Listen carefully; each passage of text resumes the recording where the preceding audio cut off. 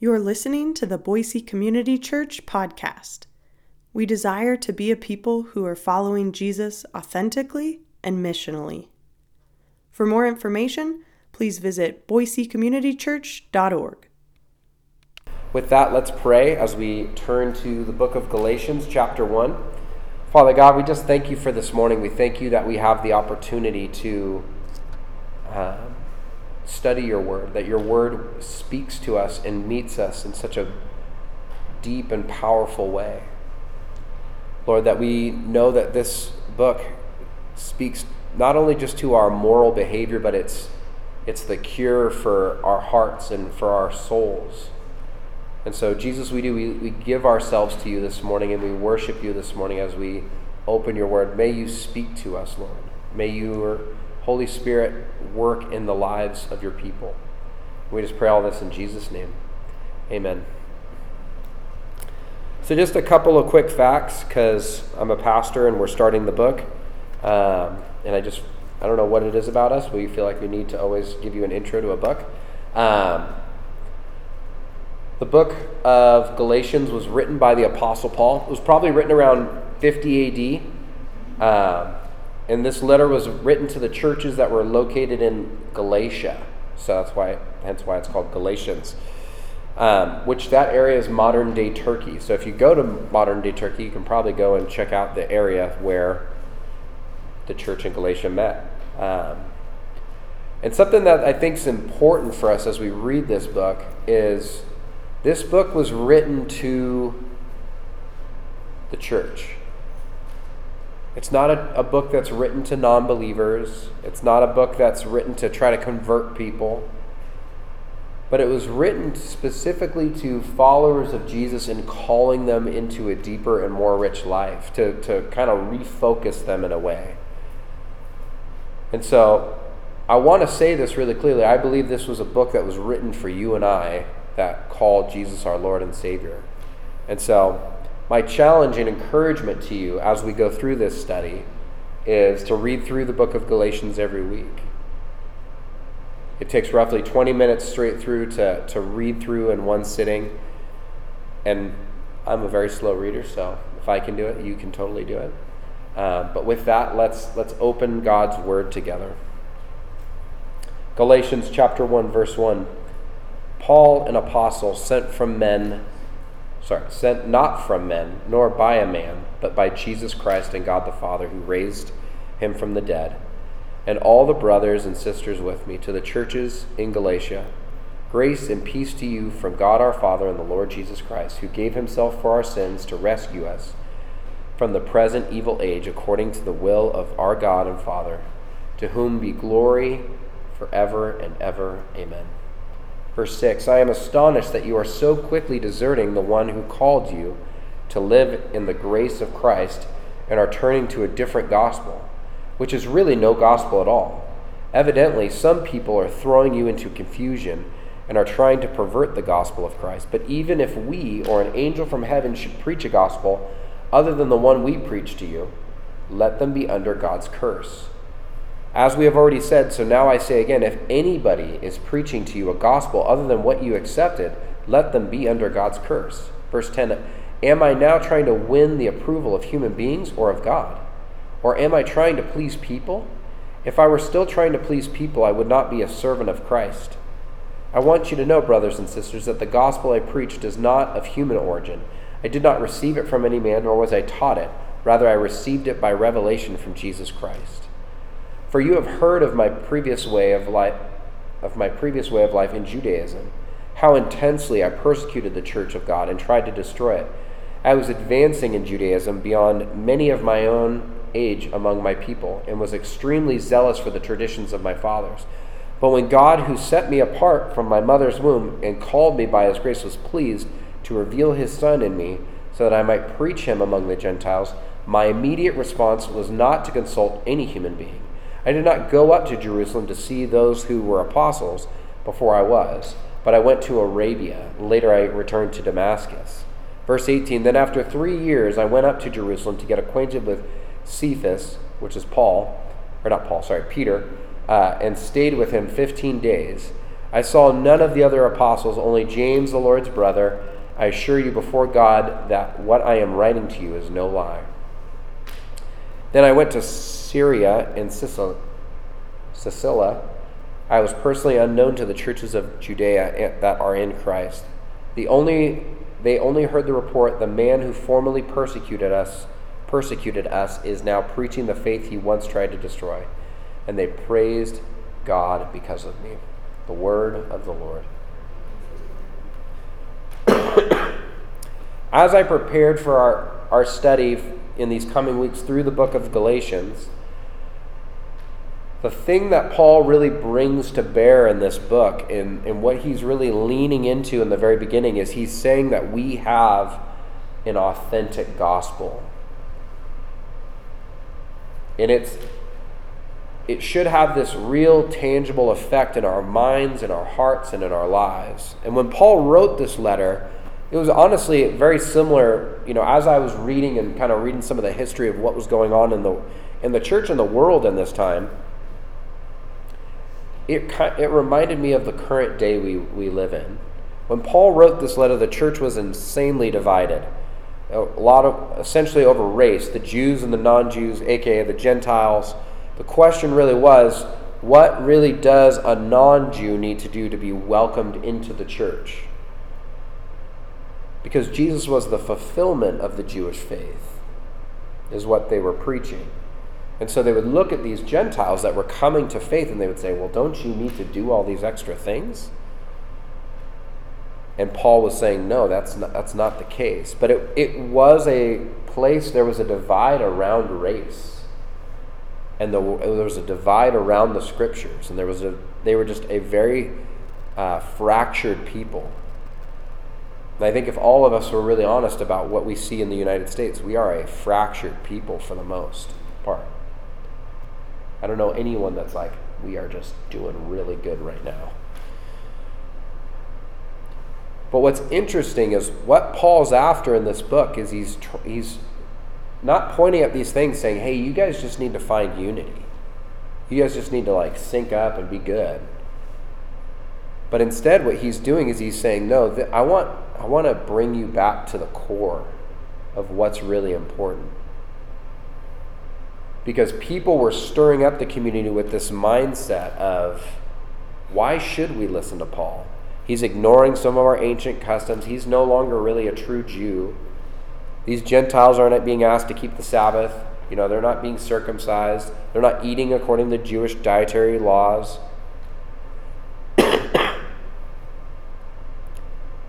What Paul was experiencing in the writing of this book, and you'll kind of see it a little bit in this first chapter, he's defending himself and he's defending the gospel. There's almost a tinge of annoyance and frustration in him.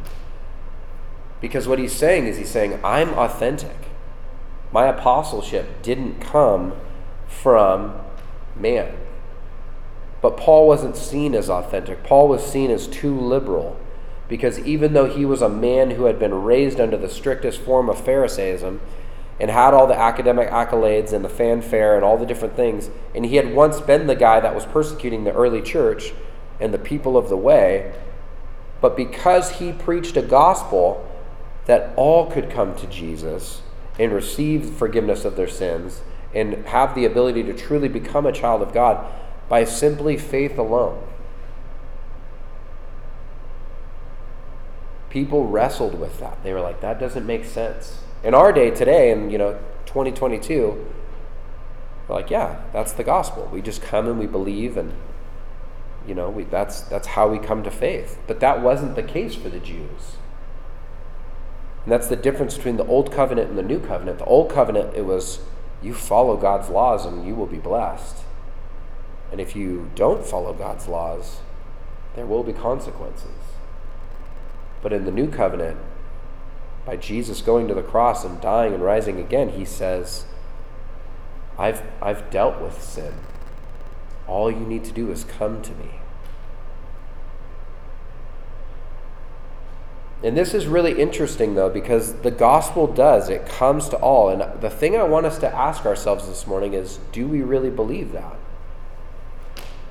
I remember there was a time I was sharing the gospel with one of my best friends in high school. This was like right after I got saved.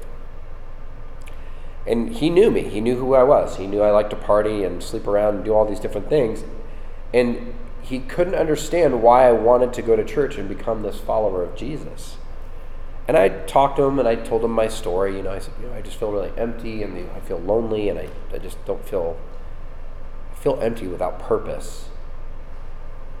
But I feel loved in this moment by this guy. And I explained, I said, there's this gift of forgiveness. And all I have to do is commit my life to him and follow him. And I shared this with my friend, and I'll never forget his response. It's like the weirdest experience I've ever had sharing the gospel with someone. And so he instantly turns and is looking at me, and he's like, so you believe that someone that murders someone can be forgiven by simply asking for forgiveness? And I'm like, yeah. So someone that abuses children, and then he continued to name off like 3 or 4 more like horrific scenarios. And he's like, do you believe this? Do you believe that these people can still receive forgiveness of sins by simply just calling on the name of the Lord and asking for forgiveness? And I was like, as long as it's genuine and it's real, absolutely. And what ended up happening was he said, I can't follow a God who forgives these kinds of people.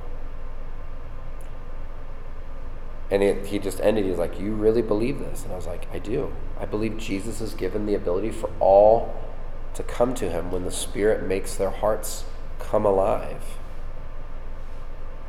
Because he forgives us, not just for the sake of forgiving us, but he forgives us to give us a new life. And so Paul, in opening his letter, he wants to make it abundantly clear we have an authentic gospel. And the word authentic simply means genuine, worthy of acceptance, or belief as based on fact. Paul's apostleship was authentic. People were challenging Paul in his role as an apostle. And that role, apostle, what it was it specifically means someone that is sent out. And so Paul was obviously sent out to plant churches and do these missionary journeys. And those are usually the people that we would consider apostles today, would be the people that are like church planters, missionaries, people that are walking in those kind of callings and roles. But Paul's title wasn't given to him by a man. He wasn't sent out or given this gospel because, he read it in a book somewhere and decided, hey, I'm going to follow this. It wasn't a democracy type of situation where he was voted into this role or anything like that. Instead, Paul's apostleship came from God himself. Paul's ability to understand the gospel came from Jesus himself. Some of you know that story in the book of Acts where Paul is walking down the road, or riding on a horse down the road to Damascus. And he has this bright light and he can't see. He goes blind and he hears this voice calling to him saying, Saul, why are you persecuting me? And he said, who are you? Who am I persecuting? And he says, I am Jesus. I am the Lord you are persecuting. And Paul gets led by hand by this other follower of Jesus that's told to go get him. And he sits in this room and prays for him, and he has this miraculous experience. But Paul is challenged for this, even though his track record is that he is faithful beyond faithful. Because Paul was well educated and highly respected in the Jewish community originally, but he left all of that. He left all the accolades strictly to follow Jesus. And Paul's calling was authentic strictly because it came from God himself. It was genuine. It was the real deal. And not only was Paul's authority and role authentic, but so was the message that he preached. The gospel is not man-made, and that's what Paul's after in this section. He's saying it's not a cleverly designed thing by the disciples after Jesus was crucified. It wasn't just a pursuit for spiritual academics, but instead it was something that we can see woven throughout Scripture. That God would come and save and redeem his people. This is the gospel, that God saw and knew that no matter the effort of mankind, through rules, through spiritual practices, through rituals, we were unable to meet God's requirements.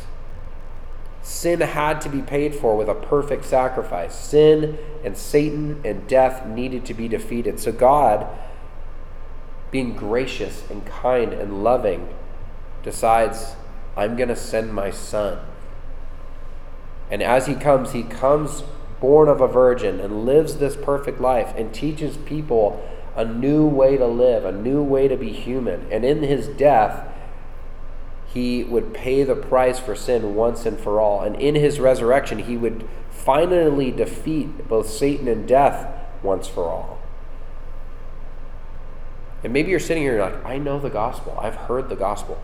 It doesn't matter. You still need to hear the gospel. You'll always need the gospel. Whether you've walked with Jesus for 5 minutes or 50 years.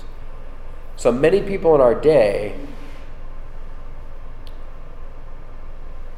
we don't understand that we need this.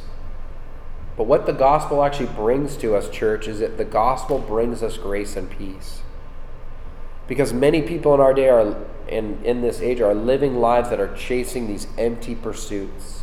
Financial goals, academic accolades, success in their careers, having that perfect family even, or having the great job. But Jesus is calling us to something different, because all those things I just listed off, they're all things that we're chasing, trying to obtain. But what Jesus does is he doesn't say, I want you to run really hard and I want you to figure out how to get this.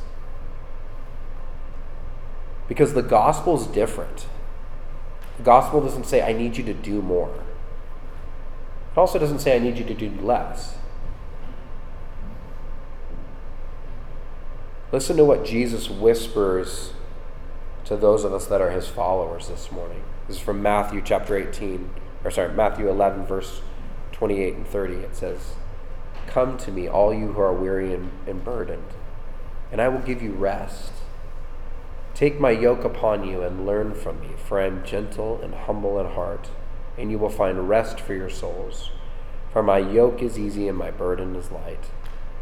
The follower of Jesus, church, the child of God, does not need to perform. We don't need to prove ourselves. Because for where you have failed and where you have made mistakes, there is grace.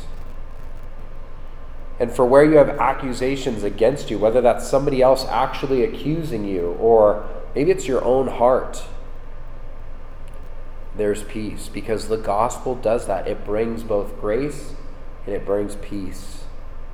It silences the accusation and it covers the offense.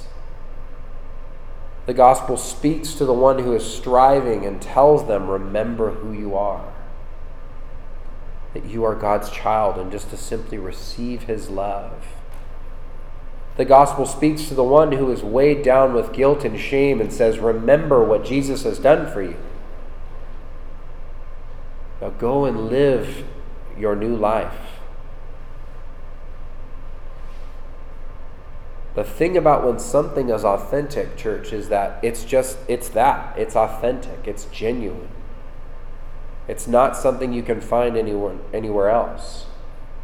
What Paul's stating here is he's saying there is only one gospel. And in Paul's day and in ours, there are those who will pervert the gospel and those who will complicate the gospel. Listen to what Paul says, going back to Galatians 1, starting in verse 6. He says, I am astonished that you are so quickly deserting the one who called you to live in the grace of Christ, and you are turning to a different gospel, which really is no gospel at all. Evidently, some people are throwing you into confusion and trying to pervert the gospel of Christ. And this verse 8, listen to this. But even if we or an angel from heaven should preach a gospel other than the one we preach to you, let them be under God's curse. And they just continues to repeat that. In Paul's day, there were people that were adding on to the gospel.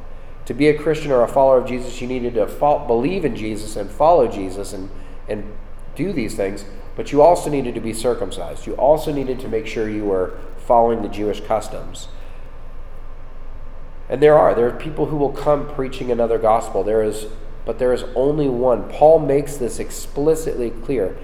And look, if we look at verse 8 in that chapter, or in that, what it's saying there, if another angel preaches another gospel, What Paul's saying there is he's saying, like, let them be under God's curse. He's saying, send them to hell. Don't listen to these things. It's not real. Being in Idaho, this is a clear warning against the Mormon faith. As in the history of the Mormon faith, it is believed that on September 22nd, 1827, the prophet Joseph Smith received the plates from the angel Moroni, and the angel Moroni appeared to Joseph Smith 5 times. And the Lord prepared Joseph Smith to obtain these golden plates, which became the Mormon faith. They're preaching another gospel. And their gospel specifically is saying it came from an angel. It's a false gospel. So don't toy with those things. Don't let those things mess with your mind. Because Jesus is not one of the ways to God, but he makes it abundantly clear in John chapter 14, verse 6. He says, I am the way, the truth, and the life. Not some people come to the Father through me. He says, no one comes to the Father except through me. So we can't look at the beauty of nature and be saved. We aren't saved through meditation or positive thinking or yoga or, centering yourself. All things that it's like, all right, that's fine. But we're only saved through Jesus Christ. And that's the thing we want to hold on to. We want to stay true to what the gospel is. So Paul says there's people that will pervert the gospel. Those preach a completely different one. And then there's people that will complicate the gospel and will make it confusing. In Paul's day, it was done through, adding things on where it was like Jesus plus something makes you saved. And honestly, we this is where we land today. This is where we find a lot of stuff in our current cultural framework. Because the gospel is complicated when we add anything onto the work of Jesus, whether it's works-based, knowledge-based, or even morality-based. It's when we add little things that are preferences or personal convictions into the category of importance for the gospel. Some of us that grew up some of you guys that grew up in the church in like the 90s, there's all these silly jokes about these things where it's like, hey, we don't watch Harry Potter because that's sorcery. Like, oh gosh, we can't do that. Oh, we don't watch Disney because of this or that. Or, hey, we don't listen to secular music because we think it's going to like twist us up because there's these documentaries or all these different things. And there may be truth in some of those things. But those aren't gospel things. So we see the gospel getting complicated where we take these things and we bring them in. Another thing is parenting. Parenting is a huge one.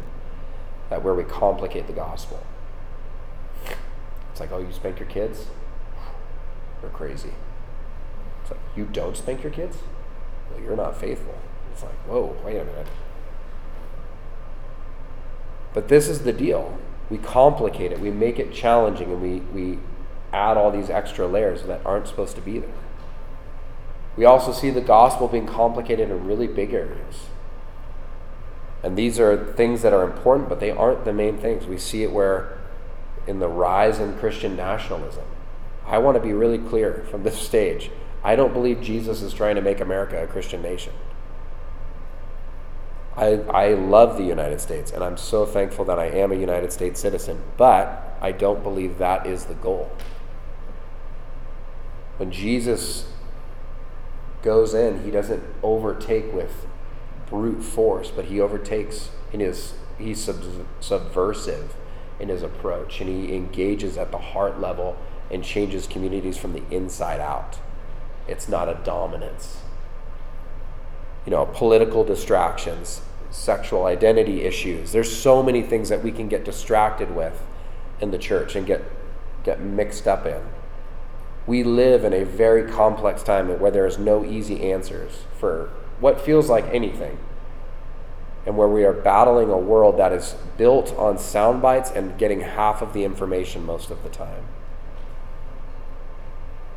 Because here's really the core of it. The gospel itself is inclusive. It brings people in. It doesn't keep people out. Those gospels that are perverted or complicated, they will keep people based out on their actions. It won't call them in.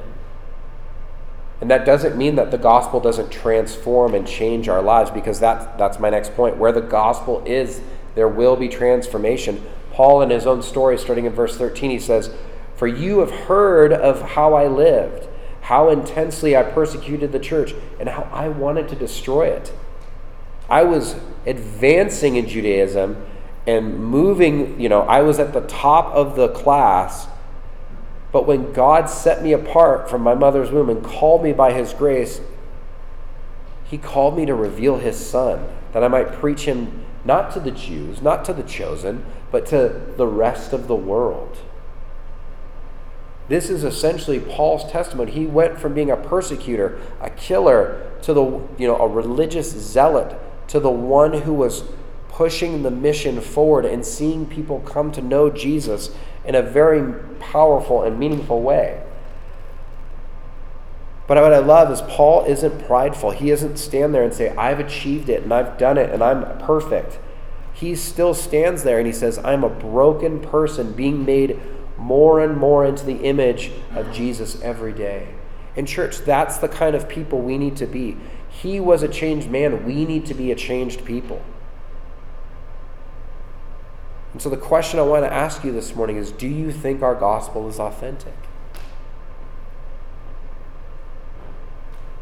Where is it not touching in your life?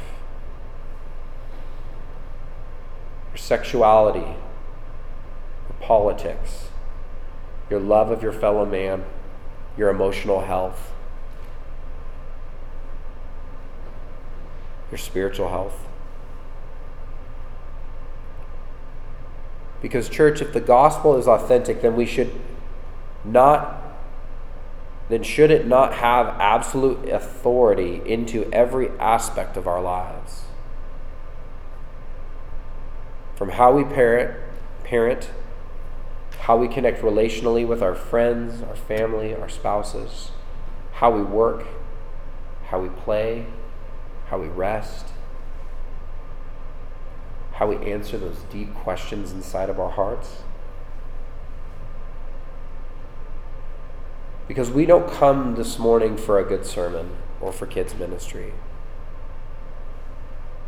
But we come because we want to meet with Jesus.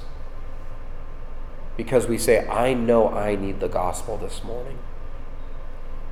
Because most people today in our city, at the gas station or the grocery store or at the schools or neighborhoods, they may reject the church because of what they see. They may not really know the gospel. They may not have seen a transformed person. In church, that's what we need to be. We need to be a people that are transformed.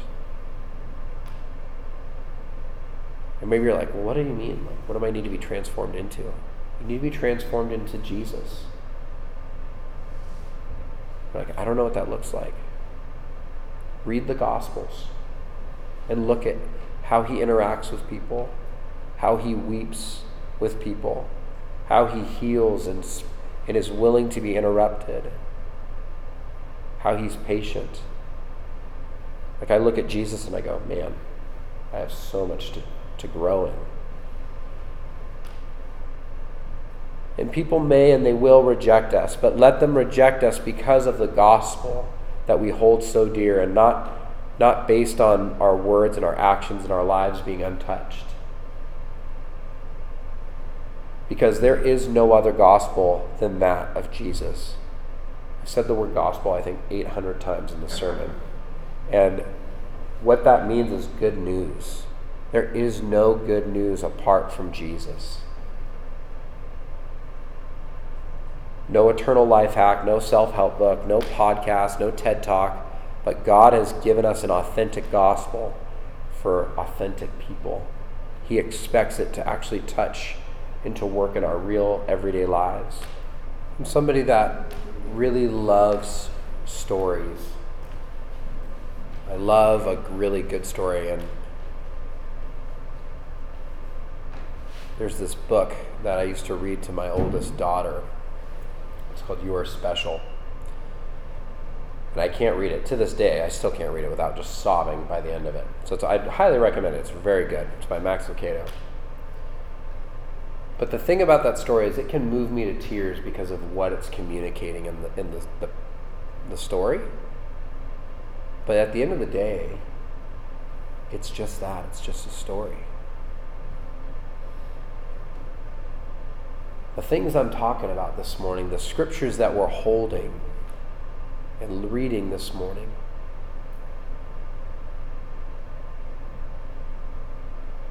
they speak of a man, the God-man that came down from heaven because he knew that we've all sinned and fallen short of who God calls us to be and living into the glory that he calls us to be. And in his love, he has chosen not to leave us in a place where we are deserted and alone and just clawing our way up this mountain. But he comes and he dies, paying the price for our sin and standing in the seat standing in the place of God's wrath and judgment so that you and I don't have to. And rising on the third day, defeating Satan, defeating sin, and ultimately death, and giving us the opportunity to be seen no longer as sinners, as broken, but as children, as righteous, to once again have the ability to be in relationship with him.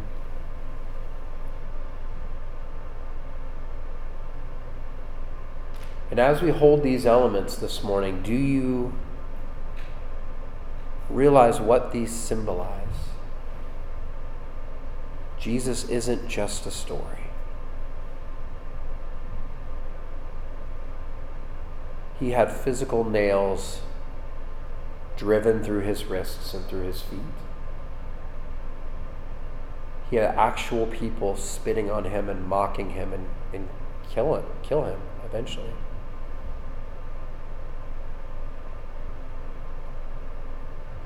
As we hold these elements this morning, may we take in the sacredness of what these represent, because they aren't just a story and they aren't just something to make us feel better, but they're for us to remember our Lord, as he suffered for you and I, so that we can be one with him again. And so it's with that, let's pray as we prepare to eat and drink. Father, we thank you that what we have is not just a story, but it is real. You physically walked the earth and died and rose again so that we could have new life with you. And Jesus, may that hit our hearts in a very meaningful way. We're blown away when someone buys groceries for us or does some kind gesture, but Lord, you sacrificed yourself for us. And so as we hold the bread, Lord, we remember that you were physically here and that you were beaten and you were whipped and you were hung on the cross. And Lord, as you hung on the cross, we remember as we hold the cup, your blood pouring down the cross. And Lord, what was meant to be an act of shame, Lord, you've turned into one of the most beautiful things that's ever been. The most sacrificial act of love that can ever be done. And so, Lord, we hold these elements and we remember who we are, and we're thankful for the gospel. We're thankful that you have come to renew us and to give us new life with you. And that at the table we are all sinners in need of saving, and we are all recipients of your love and grace this morning. And so, Father, we hold these elements, and may we take and may we eat them in faith, believing that and remembering the good that you have done. And just may you continue to do your good work in each of our hearts and minds.